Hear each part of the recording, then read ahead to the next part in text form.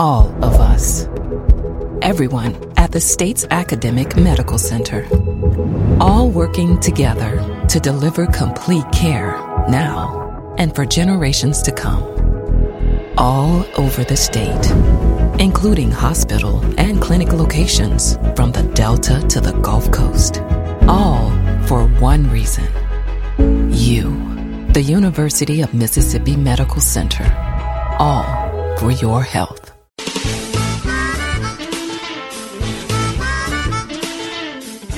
From MPB Think Radio, this is Southern Remedy for Women, the show all about addressing issues of health and wellness from a woman's perspective. I'm Dr. Michelle Owens, specialist in maternal fetal medicine and OBGYN at UMMC. And today's topic, the breasts, the décolletage. Lumps, bumps, bruises, skin changes, discharge, pain.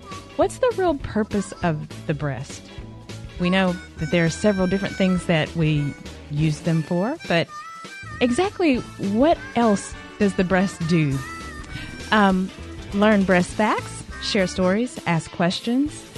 We'd like for you to share your comments and any experiences with us this morning by calling 1-877-MPB-RING. That's 1-877-672-7464. Or you can send us an email to women@mpbonline.org.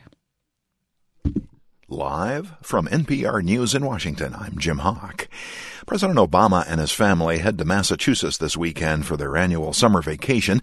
NPR's Scott Horstler reports before leaving town, Obama held an hour-long conference with reporters. President Obama fielded the Pentagon about ISIS, Iran, and Donald Trump.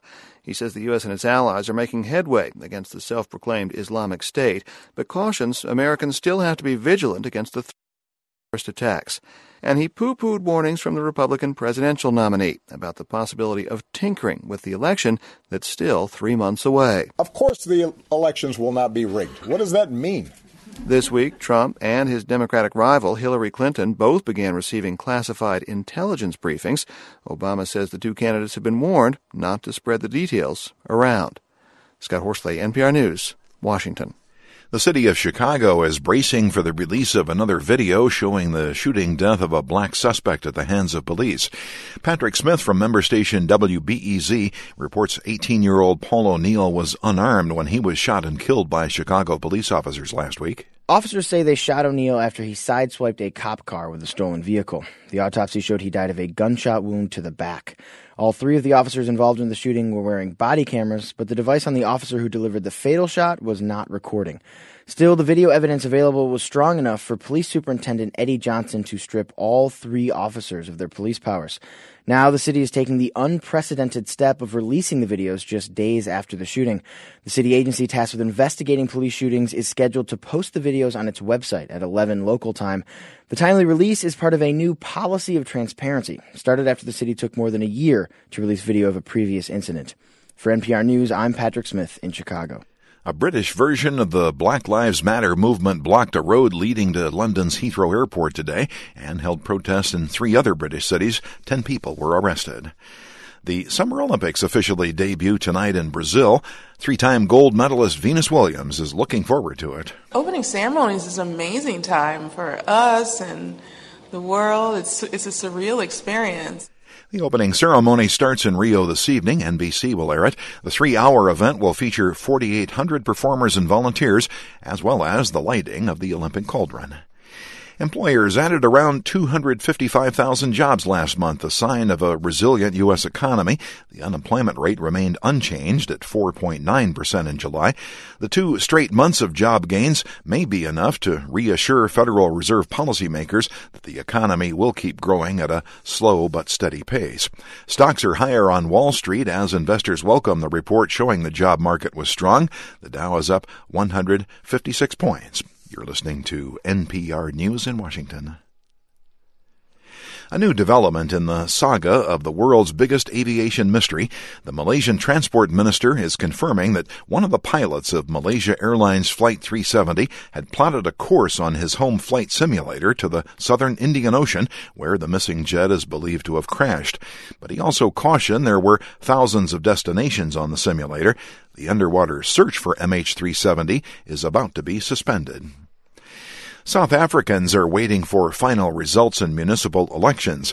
Peter Granitz reports from Pretoria. The ruling African National Congress is witnessing major losses.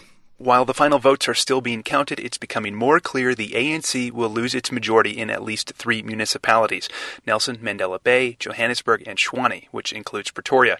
Johannesburg is the economic driver of South Africa, and Pretoria is the country's capital. It's a major setback for the ANC, the party Nelson Mandela led to power in 1994 following the first ever all-race elections in South Africa. This marks the first time support for the party has dipped below 60% nationally. Party insiders could try and recall President Jacob Zuma, who's being blamed for his party's weak performance. For NPR News, I'm Peter Granitz in Pretoria. Some college students in Ohio will soon be able to get machine-dispensed pizza. Xavier University in Cincinnati is partnering with a French company to install the first pizza ATM in North America. Customers will be able to use a touchscreen to pick one of the $10 pizzas, which will be heated for several minutes, placed in a cardboard box, and ejected through a slot. I'm Jim Hawk, NPR News in Washington. Support for NPR comes from NPR member stations and from Zillow, with alerts that notify home buyers about new homes on the market when there's a change in price, and open houses that match their search criteria. Zillow, find your way home. And from the listeners who support this NPR station. Catch up on past episodes and hear any of the MPB programs you've missed on the MPB Public Radio app. Available on iTunes and Google Play. Listen live to MPB Think Radio and MPB Music Radio. Search MPB Public Radio. This is Mississippi Public Broadcasting. I'm Terry Gross. Listen to Fresh Air weekdays at 3 on MPB Think Radio. You're listening to Southern Remedy for Women on MPB Think Radio. We're glad to take your calls at 1-877-MPB-RING. That's 1-877-672-7464. You can always email your comments and questions to women@mpbonline.org. This is MPB Think Radio, Mississippi Public Broadcasting.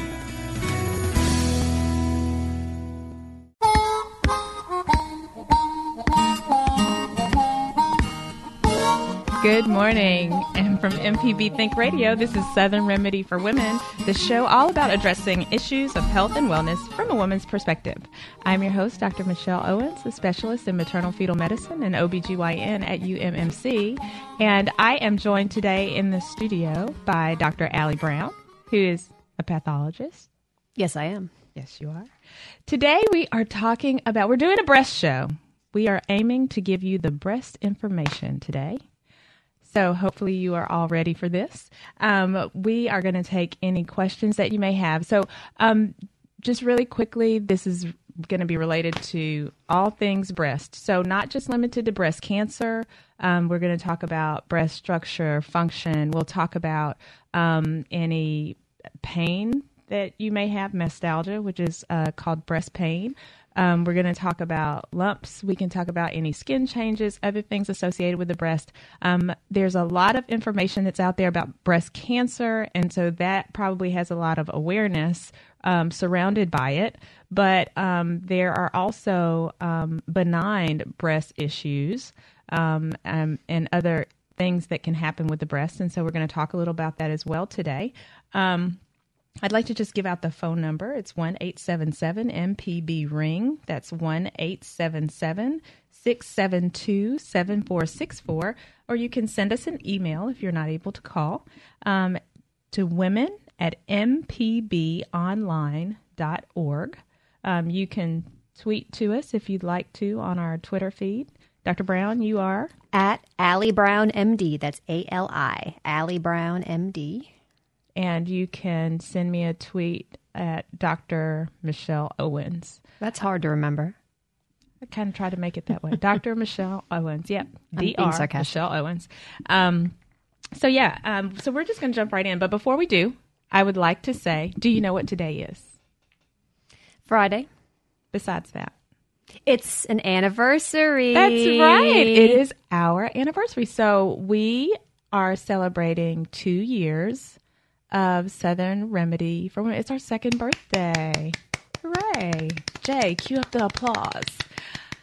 No, but I'm really excited. This has just been so much fun. We have had a blast. And so even though this wasn't really part of the segments, I just wanted to selfishly take a moment and say to all of our listeners and the supporters, the people who are sustainers with MPB, who donate financially, and to all the people who have given us so much love, support, constructive criticism, and wonderful feedback through your emails and messages and phone calls.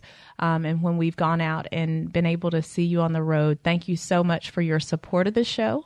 We endeavored for this to be a opportunity for us to spread information for women's health and also for the people who love women.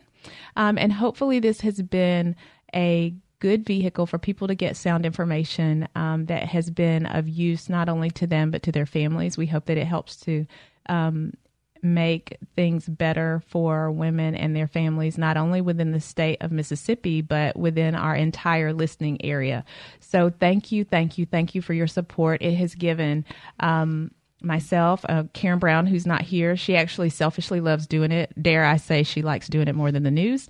I can say that because she's not here to actually respond. And also Dr. Brown, an opportunity to really do something that we enjoy. And hopefully it's been a benefit. So this is our little opportunity as we are celebrating our second birthday. We're toddlers now in radio. Terrible twos. We're going to start acting up. To say thank you so much for your support. So now, without further ado, we are moving on to the breast. Front and center. Absolutely. No pun intended. Dr. Brown, behave. We're going to need you to behave today. Again, everybody, the phone number, 1-877-MPB-RING. That's 1-877-672-7464.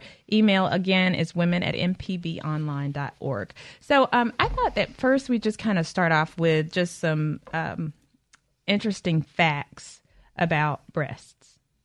So what do you think the average size for a woman in the United States is? Bra size. Like bra size. Mm-hmm.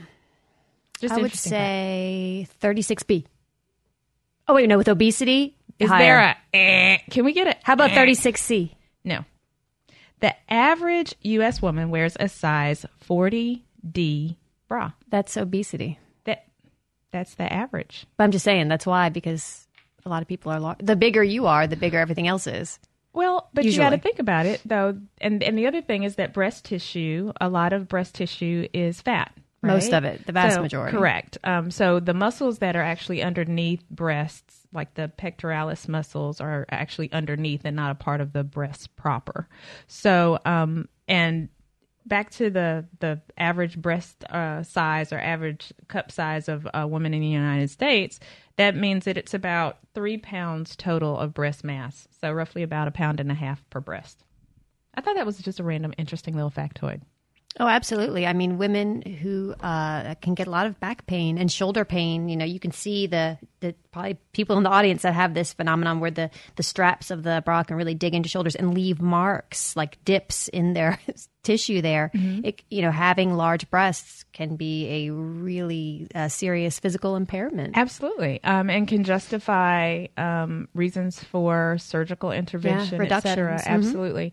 And so you touched on actually by saying that several different things, because one of the other things is that, they say there's an estimate that over 80% of women don't even wear the correct size bra. Oh, I believe that. I saw that Oprah episode. An ill-fitting or inappropriate sized bra. And so one of the most important things that a woman can do with respect to just general breast health is to make sure that you are wearing an appropriate size bra. And so, you think about when you're little kids, we all can remember going to the shoe store and purchasing shoes, our parents buying shoes, and they would put your foot in the little measuring thing to figure out what size, mm-hmm. exactly what size you were. And so you think about it, if we care enough to make sure that our children have their feet in the right sized shoe, also there are times when you need to be professionally fitted to make sure that you are wearing the right size apparatus, whatever it may be. And one of the things that can really make a difference for many women, especially for those of average size being the 40D, is to make sure that you have on the right bra, and that for whatever activities that you are undergoing, that you also have appropriate support for them. So I just thought that those were two relatively interesting factoids, because I, like you, when I was thinking about, well, what's the average size, I had greatly underestimated it. And I was down. Yeah, and I think that it's really important for people to understand those things that we tend to think, what society may give us as what is the imagery for the norm, or what is the norm may not necessarily be reflected in what we see in marketing or in magazines. But in actuality, what we really are can be something very different, or what most people are. Those things may not necessarily represent the norm. And I think I was thinking of like my age group peers, but you think about like what your grandma looks like and things like that. All those are in the average for a woman. Absolutely. I mean, so I was kind of thinking like no, a this different is all thing. women, all comers. I have a story about the bra size. So I'd seen some show or read some article about not knowing your bra size. And I said, gosh, I don't know how to determine that. So I opened it up on YouTube. There are many videos actually on YouTube of how to figure out your bra size appropriately. And I had it was on my phone. And the next day I was at work and one of my male colleagues was in my office and we were about to look something up. And you know how YouTube does? Like I opened it up and it was like still on that. It was like, measure your breasts, blah, blah. I was really embarrassed. But if anyone needs a resource, YouTube has many videos on how to measure your appropriate bra size. Or you can go to like one of these specialty stores like Sal and Liz. And things like that. And they will... Those ladies will help you out. Yeah, in a lingerie store that's local. And and actually Sal and Liz is the one that I've heard over and over again for women to say that they have kind of experienced an epiphany of sorts when they've been in that store, because they've actually had someone to measure them, fit them appropriately, and to find them the right kind of, I'm using Dr. Stephanie's term, gear. But undergarments. For their undergarments. And I think for many women, especially those with heavier breasts and even those with smaller, it's just nice to have, you know how it is when you put on something that fits you just right. And those things that are a little too big or a little too small just never make you as comfortable as the thing that fits just right. And that can actually start with undergarments as opposed to just the things that you put on from an outerwear perspective. Any stylist will tell you the first step in having a great outfit is your foundation, how you look underneath it. Absolutely. Well, so I think it's about time for us to take our first break. So we are here, Dr. Allie Brown and me, the host, Michelle Owens, and we are talking about breasts. So we will be happy to pick this up right after this.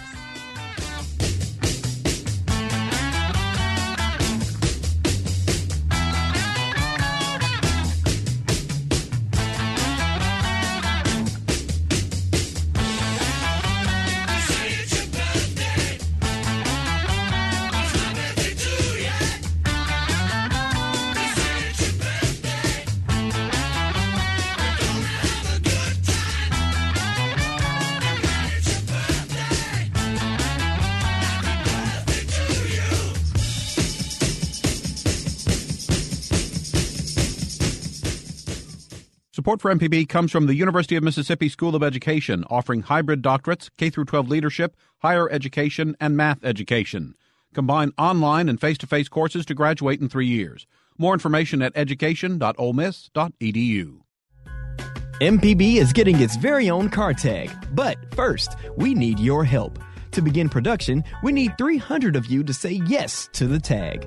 Go to mpbonline.org/car tag for more information and also to sign up. A portion of the fee goes to help MPB continue to educate, inform, and entertain Mississippians. Thanks for your help, and we'll see you on the road.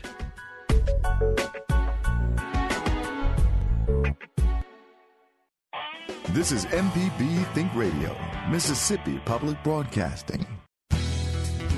You're listening to Southern Remedy for Women on MPB Think Radio. We're glad to take your calls at 1-877-MPB-RING. That's 1-877-672-7464. You can always email your comments and questions to women@mpbonline.org. This is MPB Think Radio, Mississippi Public Broadcasting.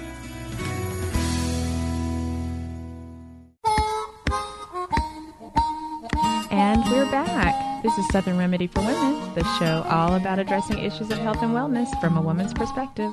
Today we are talking about, on our anniversary / birthday, we're talking about breasts. And so this is kind of all things breast. So we're not just focusing on breast cancer. I think breast cancer gets a lot of, there's a lot of information that's out there. It gets a lot of publicity, but we also are talking about some of those things that are probably a little less widely known, and sharing some little breast factoids. If you have any questions, and as always, we're taking just your general women's health questions, so please feel free to give us a call. That number is 1-877-MPB-RING. That's 1-877-672-7464. You can shoot us an email if you're unable to call, and that email should go to women@mpbonline.org. So, Dr. Brown, let's start with the issue of, I guess, basically structure and function. So, why do we have breasts? What's the purpose of the breast overall? And we're talking about this just from strictly a physiologic standpoint. Lactation, right? So breasts are there to feed babies because we are mammals. Indeed. and so that's what they're there then for. then the other question is, why do men have breasts? Oh, they do indeed. And they have ducts, but they don't have the actual parts that make milk. Right. So they have breasts, but they're not quite the same. So they're there, but they don't function in the same way. That's and right. part of that has to do, I think, with the fact that the default gender is female. Why do we have an appendix? Yeah, and when we first begin development, it's kind of all female based, and then when the male contributor starts to kick in and hormones and those things actually take place, then that's when development branches off and they start to develop into men. And so there are certain aspects that are not needed because men will not nurse and all of those other things that women will do.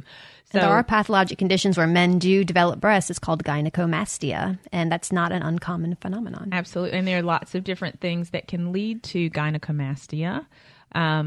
And so it can be exposure to certain substances that can lead to that, the concept of male breast development. But that's not considered a normal phenomenon. And usually when that happens, there's something either hormonal or some other stimulus that creates breast development in men. But the fact that they have, the basic building blocks there is kind of, that creates the opportunity for more development. So let's go back to, so for lactation, so the purpose of breasts is to have the capacity, it's a collection of glands, and those glands have the capacity to create milk, so that we can sustain our species. Absolutely. Which And is even the amazing. non-lactating female has lactational secretions in her breast, which is also interesting. Mm-hmm. And the capacity to do that actually continues for a very long period of time. So even for women who have breastfed children or who've had children and haven't breastfed, they still maintain the ability to produce milk that can very easily be stimulated in women, and it doesn't have to necessarily be because they have born a child, which is really amazing when you stop and think about it. So the other thing that I wanted to talk about is we're talking about pathology and normal, but there's also a big connection, I think, with femininity and breasts. And there's been a lot of discussion as we talk about, breast augmentation is still one of the most common plastic surgery, cosmetic surgical procedures performed. The numbers have increased dramatically. Did you know that implants have been available since the 1960s?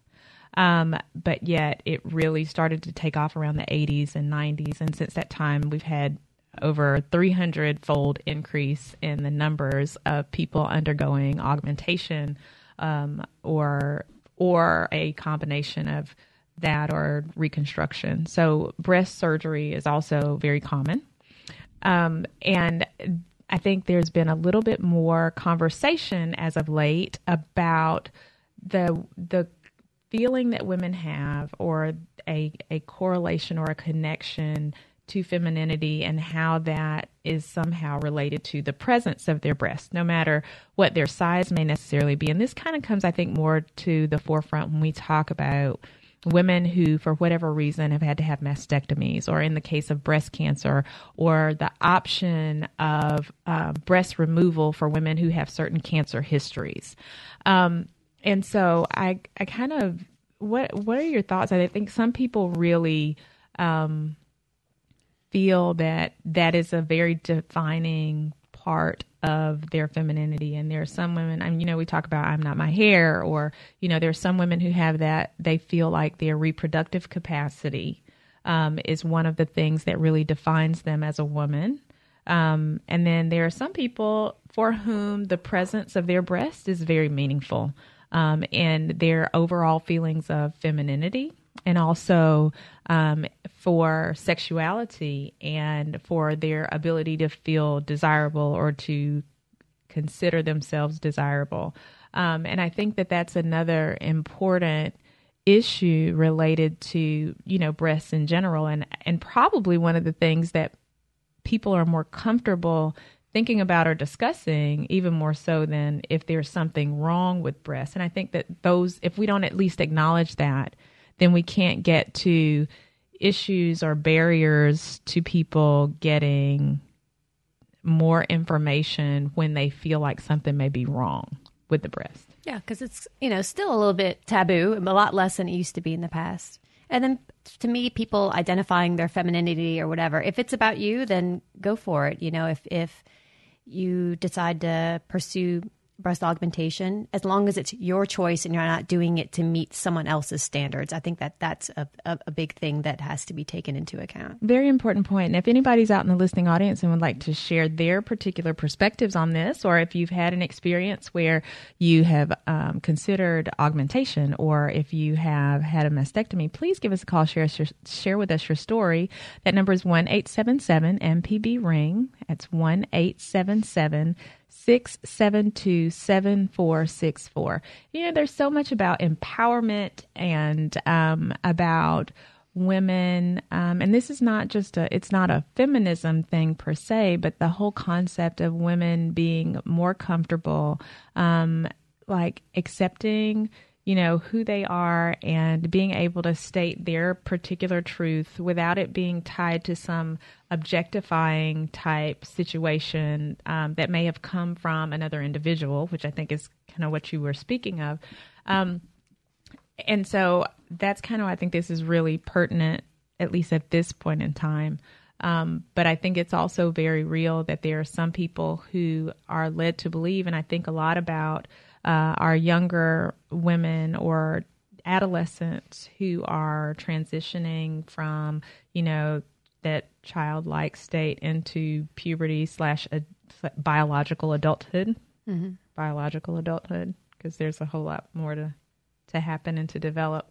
But I think that those messages and the images that people see, and how they internalize that and make that a part of how they define themselves, those messages and images are really important. And we are definitely bombarded societally with all kinds of images, it doesn't matter what you're selling. You can be selling tires, and somehow there may be a scantily clad woman or breasts or whatever that are shown. And this encouragement, there's always the plunging neckline, and all of those other things that kind of help to promote something that may not necessarily always be the healthiest or the norm for women. And I think it's just very important that women are very upfront and that they reclaim those things that are truly, genuinely them, and that they can state what defines them as they see, as opposed to someone else's perspective. Absolutely. But, breast augmentation, I think one of the reasons it's become more popular is because it's become safer over the years. There have been many developments as far as the type of implant that is used. They are safe. Even silicone implants have been shown to be safe, despite things that happened probably earlier on in the 90s, like with leakage. Yeah, the whole Dow Corning thing.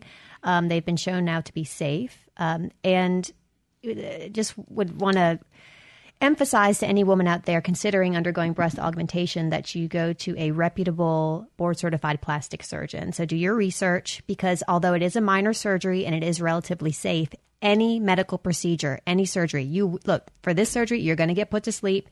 You're going to have a foreign body put into your body. So any risk associated with anesthesia, infection, bleeding, there are serious risks, so it's not something to be taken lightly. So just make sure you are educated and going in with the best knowledge that you have. Absolutely, and ask questions. And there's nothing wrong with seeking multiple opinions, even. You bet.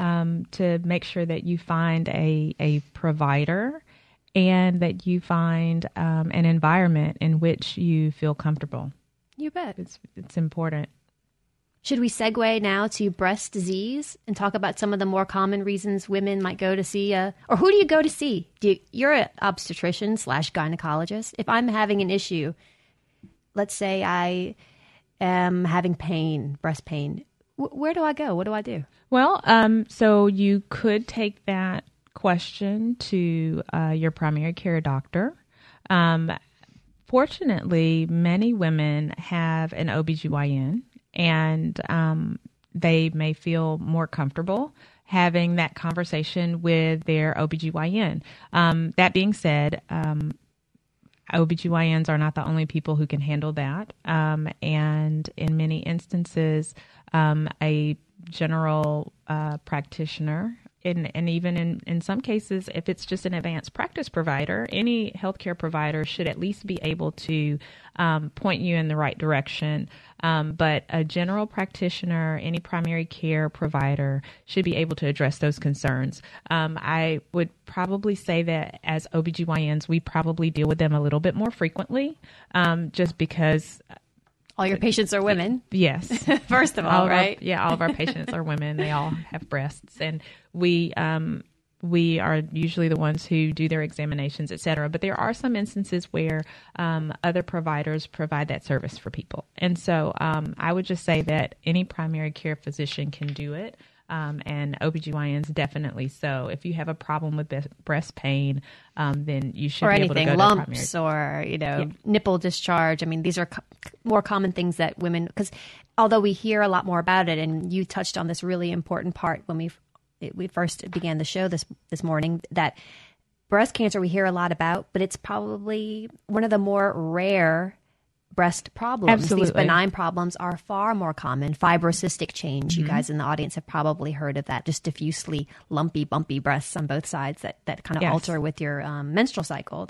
These are a lot more common than cancer. And when you think about the likelihood of those benign problems and what's more common actually changes depending on your age. Right, so the influence of hormones and the fluctuations of hormones that we see during normal menstruation and the periods and cycles before menopause, those make certain things much more common. And so, like, for example, there may be a woman who has found a lump, and instead of just getting sent for a mammogram, she may get sent for a mammogram and an ultrasound, because in menstruating women, it's far more common for a lump to be A, benign, and B, a cyst, as opposed to it actually being a solid tumor and being cancerous. And while that is not always the case, it is far more common. Now, anytime that somebody finds a mass on their breast, it should be cause for concern. And if it persists, if it changes, if it gets larger, then you should definitely have that followed up. Don't just allow a mass that you detect to go uninvestigated, because while the majority of the time it's going to be something that's benign, we all know that every now and again it's not. And breast cancer, while it is much more common in women of older ages, it is also very much alive and well in those women who are premenopausal or who are younger. And your family history can have a lot to do with that. Once again, I just want to give out the phone number. It's 1-877-MPB-RING. That's 1-877-672-7464. We're going to take a quick break, and we will come back with our next segment. Hopefully you'll give us a call, share with us your questions and your concerns.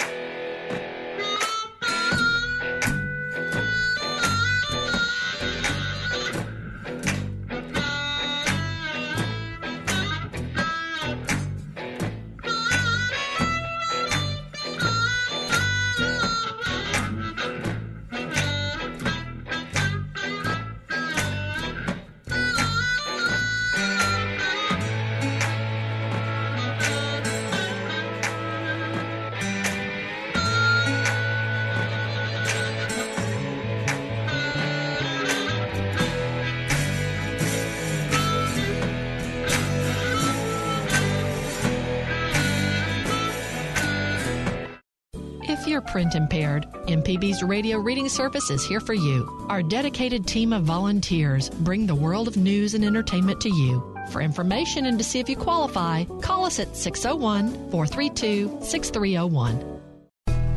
Catch up on past episodes and hear any of the MPB programs you've missed on the MPB Public Radio app.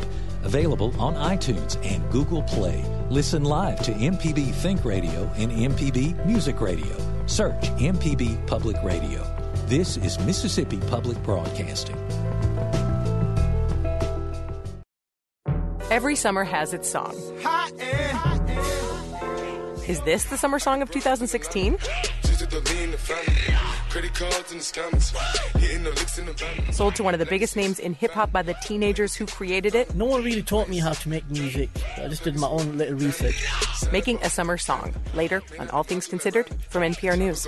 Today at 4 on MPB Think Radio. This is MPB Think Radio, Mississippi Public Broadcasting. You're listening to Southern Remedy for Women on MPB Think Radio. We're glad to take your calls at 1-877-MPB-RING. That's 1-877-672-7464. You can always email your comments and questions to women@mpbonline.org. This is MPB Think Radio, Mississippi Public Broadcasting.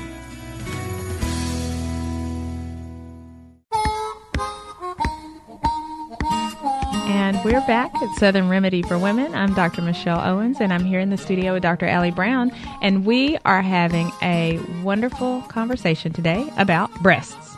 Yes, the décolletage. Oh, yeah. It's one of my favorite words. Yeah, I'm usually scared to say it because I don't know the right way to say it, but you did it. That's good. Are you French? I'm not French.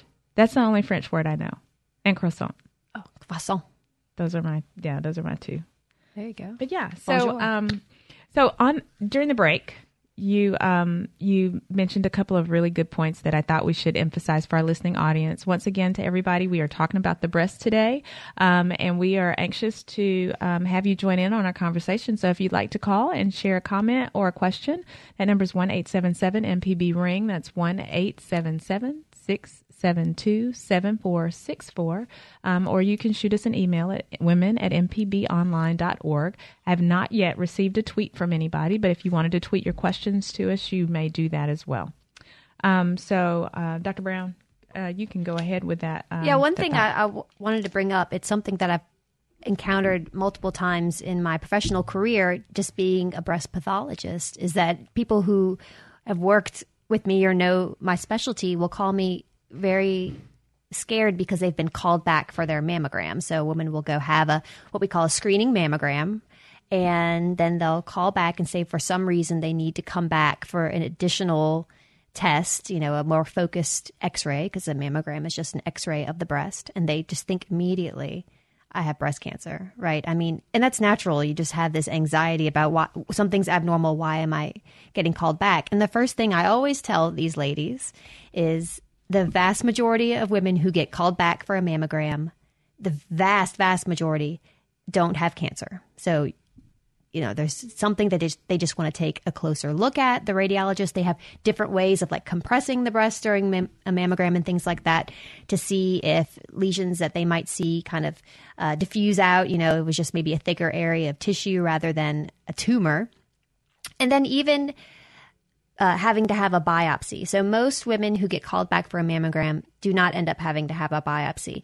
But even those who end up having a biopsy, the vast majority of biopsies are benign. When I sit down for a day's work with a stack of breast biopsies, it's not uncommon for me to go, a couple days and there's not a cancer in the pile. Most breast disease is benign. So there may be some women out there right now who are going through this, who are waiting on results from a callback on a mammogram, or even anxiety about the initial mammogram. But just to put their minds at ease, most commonly these results are benign, but it is important to follow through, because sometimes indeed they are cancerous or precancerous lesions. Wonderful. All right, so we are going to go to our phone lines, where we have Steve calling from Fayette.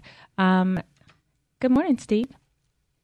I was just calling about my sister. She had, I want to say Blue Cross. I don't mind naming them, but I'm not sure that's correct. But she had good insurance because she was a teacher at a college in Mississippi for all her life. She got the worst stage breast cancer, and she had the worst type of surgery, the radical mastectomy and all that.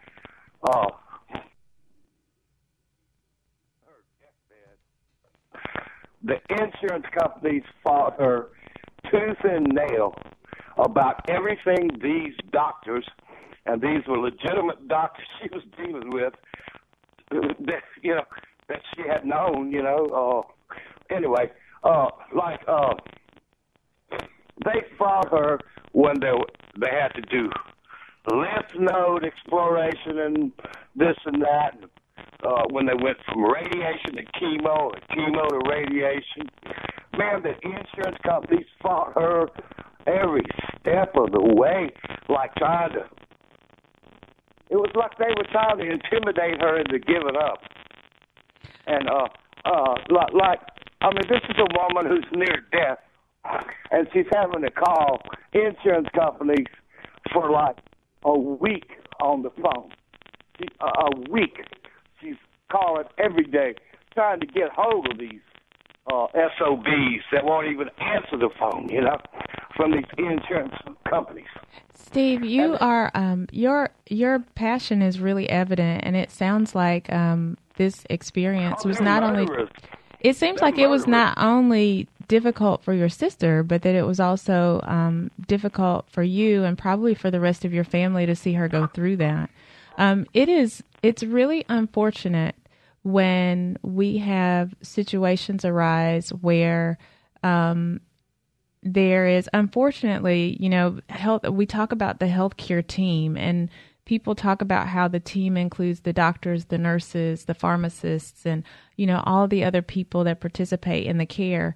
And the payers, insurers, insurance companies, etc., they really are part of that team too. But unfortunately, they also have a goal of making money. And it doesn't mean that the people that work at insurance companies don't care about patients, but their focus tends to be most often on the nuts and bolts and the documentation and whether things are necessary from their financial perspective, as opposed to they don't have the opportunity to see that family member that you see that you're caring for as they're going through their process. And, for them, they just need to get things taken care of, or they need their documentation to justify their reimbursement or what they're paying. And they don't get the chance to see how that impacts families and how disruptive it can be to a family who is dealing with a terminal illness or a severe illness, or for you to have a conversation about finances while somebody is fighting for their lives. I don't know that all payers get a chance to experience that, and that's unfortunate. We still try as much as we can from a physician standpoint to advocate for our patients and to work toward finding ways to make things easier for patients as they are working with insurers and insurance companies. But I am terribly sorry to hear that was an experience that you and your family had to go through, because it is devastating for a family to have to pull together to support a family member who is battling cancer. And in the midst of that, the last thing that people want to have to worry about or deal with is fighting with or trying to justify getting reimbursement or coverage for something that they're paying into in really difficult times. I mean, insurance is something that we all pay for and hope we never need. But when the time comes that we need it, we all like to believe that it would be available and there, and that it wouldn't be difficult for us to access those services, because if we're asking for them, it's because we need them. But I thank you for calling and sharing your story. I'm sure that your experience, unfortunately, is probably not an isolated occurrence. There are probably many people out in our listening audience who have struggled very much like you and your sister have and your family has. But we just, we can't give up, because the insurance companies aren't going away. Illness isn't going away. And so we just have to keep fighting to make it better. But thanks so much for that. And I hope that your sister has been able to recover, and that while this was a difficult thing for you, that she was still able to get the care that she needed. Hey, can you hear me? I can hear you. Oh, good.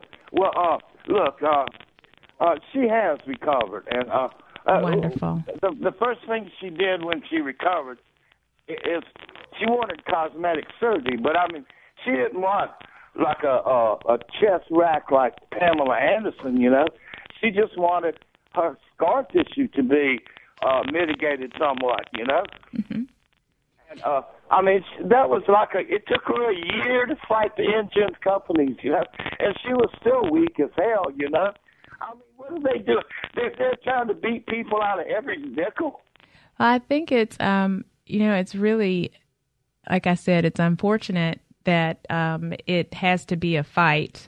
But the insurance companies are trying to be responsible with resources, because the other thing is that they want to make sure that they have enough resources available to cover the things that people need covered. And so I think there has been historically a lot of debate about reconstructive surgery. And now I think more insurers and the medical community and other advocacy groups have really helped the payers to see that this reconstructive piece is really kind of a part of treatment, and how that shouldn't be considered something that is just whimsical or that is unnecessary, but can be a very important part of the healing for a woman who has experienced a bout with cancer, and can be very much a part of helping her get back on the road to recovery, not just from a physical stance, but also from an emotional standpoint. And I think that that's great that there's finally some recognition to payers acknowledging the whole person and not just one particular disease or one particular diagnosis, but kind of how the ravages of treatment for cancer can sometimes leave a person in a very different place, and that there are things that can be done medically to kind of help put them back on the mend, besides just treating their cancer, but also physically trying to leave them much more intact. But great points. Thank you so much for sharing your story. We're about to take a break. We'll be coming up on our last segment. Steve got in a phone call. If you guys want to get in, this is your last opportunity. 1-877-MPB-RING. This is Michelle Owens, the Southern Remedy for Women, and we'll be right back.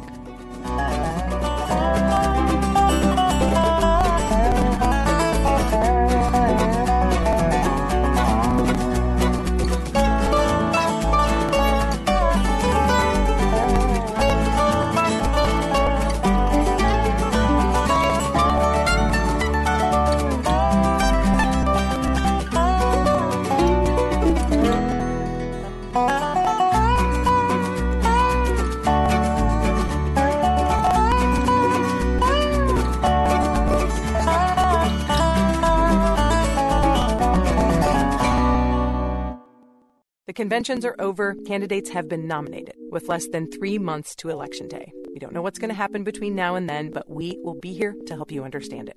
Listen every day. Weekdays at 4 on MPB Think Radio. Your favorite MPB Think Radio shows are now available on your favorite podcast app. So open that app and subscribe to any local program you love, like Everyday Tech. Android does have the most delicious operating system, I find. Is it Jelly Bean? The Gestalt Gardener. What's up? What you got going on? And of course, MPB's Season Pass with myself, Sam Wells, and Jay White. That's my guys, man. So what are you waiting for? Go search and subscribe today. This is MPB Think Radio, Mississippi Public Broadcasting. You're listening to Southern Remedy for Women on MPB Think Radio. We're glad to take your calls at 1-877-MPB-RING. That's 1-877-672-7464. You can always email your comments and questions to women@mpbonline.org. This is MPB Think Radio, Mississippi Public Broadcasting.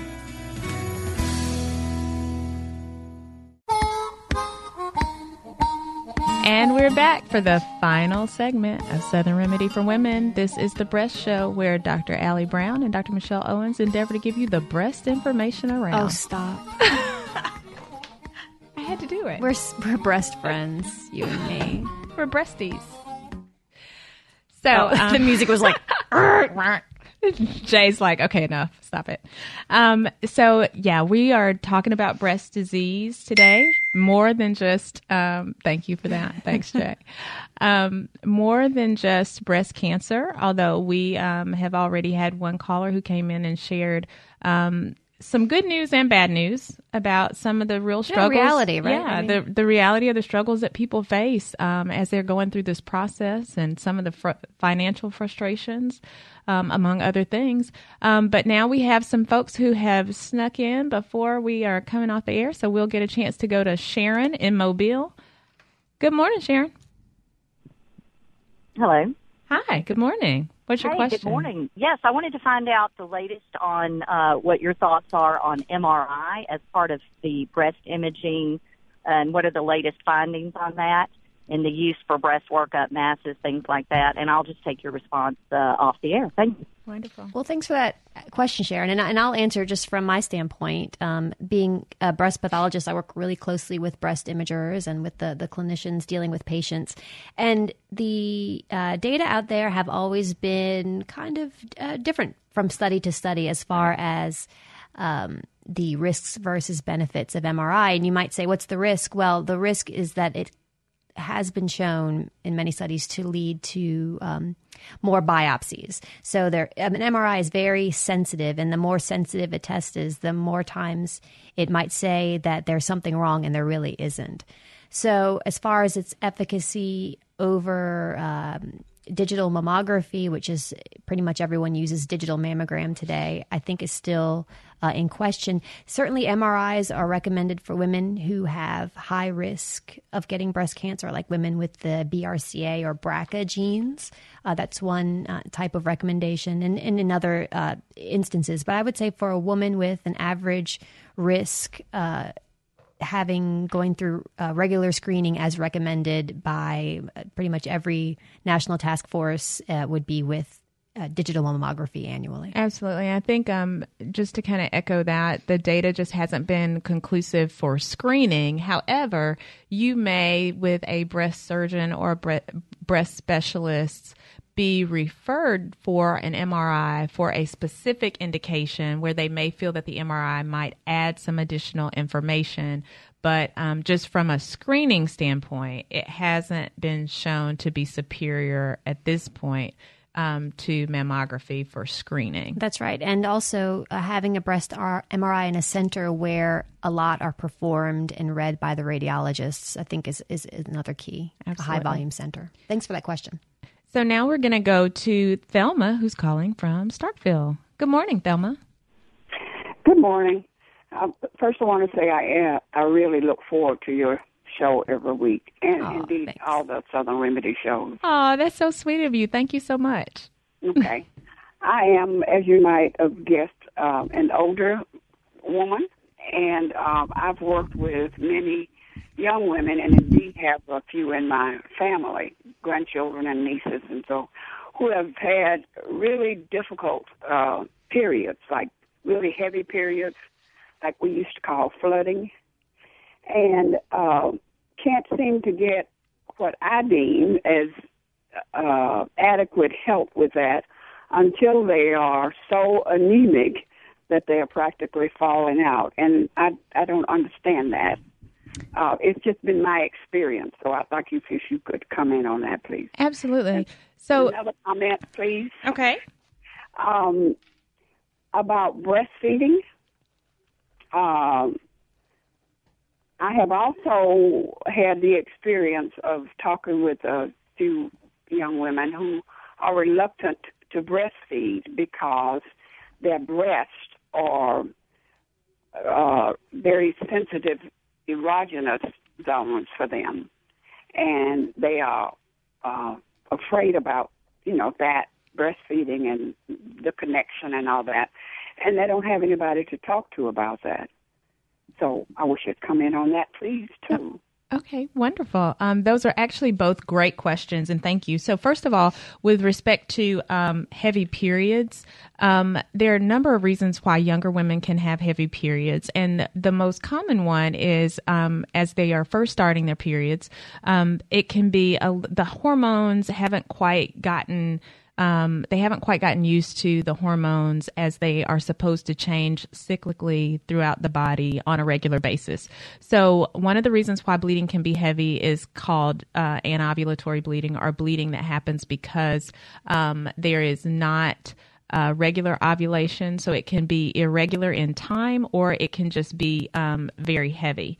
There can sometimes be the presence of other things that can make periods heavy, fibroids and those kinds of things, but that's more commonly seen in women after 20 years old, so usually in their mid-30s or so.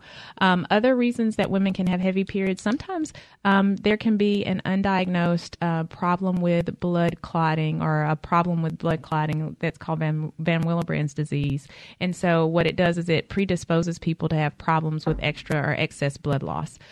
So the bleeding disorders can be another reason. So those are kind of just three things. Other things that can contribute to heavy periods are also obesity as well. So body habits is another thing to take into consideration. I do, because this is breast related, want to get to this very last thing before we have to take off. And that's with the respect to breastfeeding and the erogenous nipple stimulation question that you posed. So yes, about 80% of women say that their breasts or nipples actually enhance or can stimulate sexual desire. But when we are talking about breastfeeding, those things tend to be separate. And actually less than 2% of women actually say that they have experienced any kind of stimulation during that time. So that shouldn't be anything to scare people away from breastfeeding. It is a wonderful opportunity to bond with your baby, and the sexual stimulation is very minimal compared to when you're not in the mode of feeding your child. So please encourage them, because it's a wonderful thing. It has great benefits for the baby. Thank you so much. We're going to see you next week. This is Southern Remedy for Women, a production of Mississippi Public Broadcasting, Think Radio, and is funded in part by a grant from the University of Mississippi Medical Center by generous support from the members of the Foundation for Public Broadcasting in Mississippi. Have a great weekend. This forecast is underwritten by Blue Cross and Blue Shield of Mississippi. Live healthy on the go with the My Blue mobile app. More at bcbsms.com. Beautiful blue skies so far across the state, but we are going to see those cumulus clouds bubble up and, yep,